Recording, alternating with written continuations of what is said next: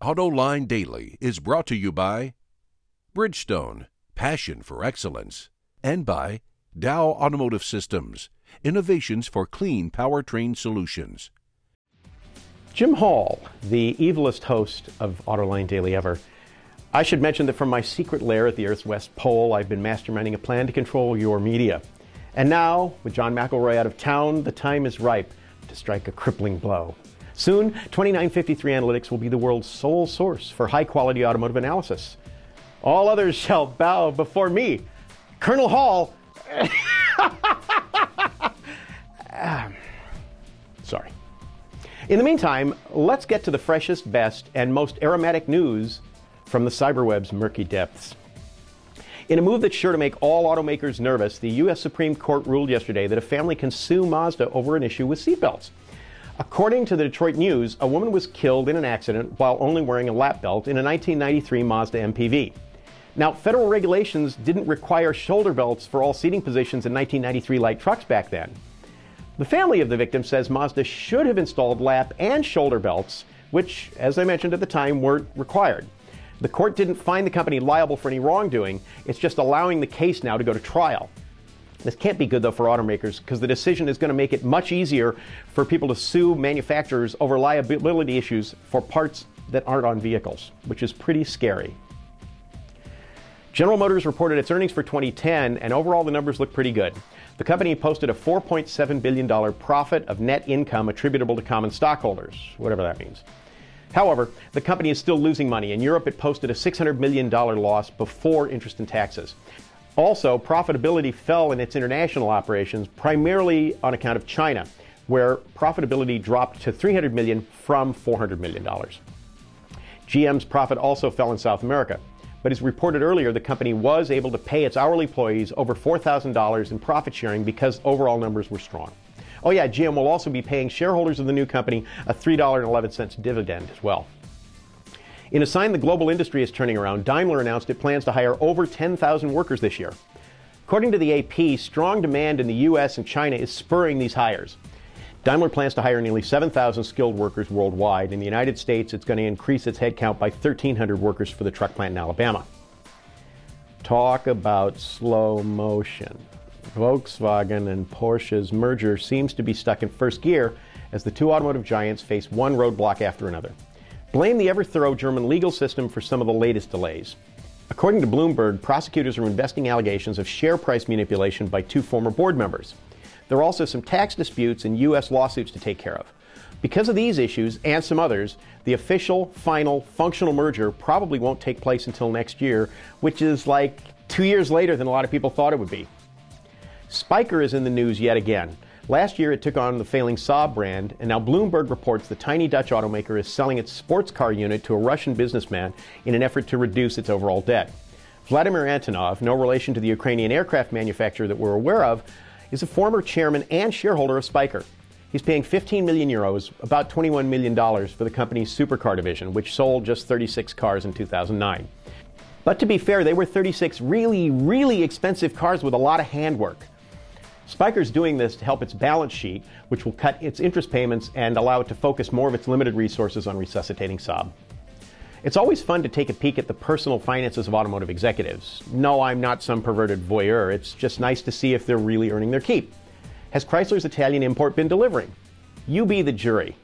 The Detroit Free Press reports that Fiat paid Sergio Marchionne roughly $5 million last year, 27% less than he got in 2009. Now, to working stiffs like you or me, that's a ton of moolah.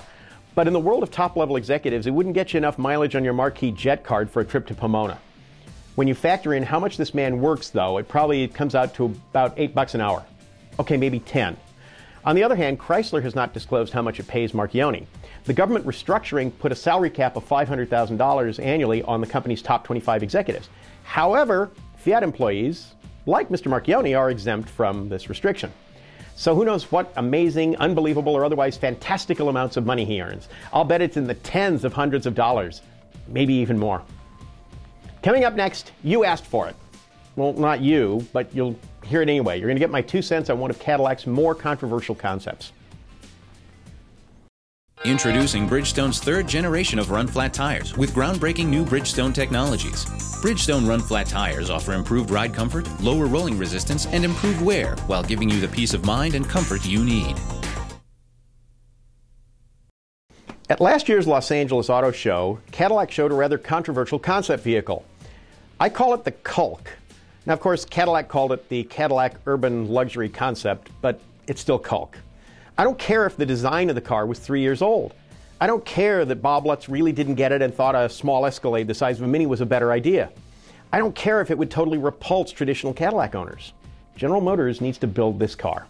For some background, you should be aware that the Culk was a component of something called the Micro Exotic Project back 3 years ago or thereabouts. The idea was to devise a small, fuel-efficient car that could warrant more than bottom-feeder pricing. What the heck, it works with Mini, and it should pan out for the Cinquecento in the United States. So why not do something like this at General Motors? Naturally, such a car couldn't be a Chevy. They've got the entry-level small car button buttoned up, so that leaves really Buick and Cadillac. But when the Micro Exotic was underway, Pontiac, Saturn, and Saab were still considered viable endeavors. Not so now, so with only two logical nameplates left at General Motors, a premium-priced small car, with the way the Tri-Shield is branding, perhaps Buick would be a more appropriate place if you wanted to draw the younger Y buyers.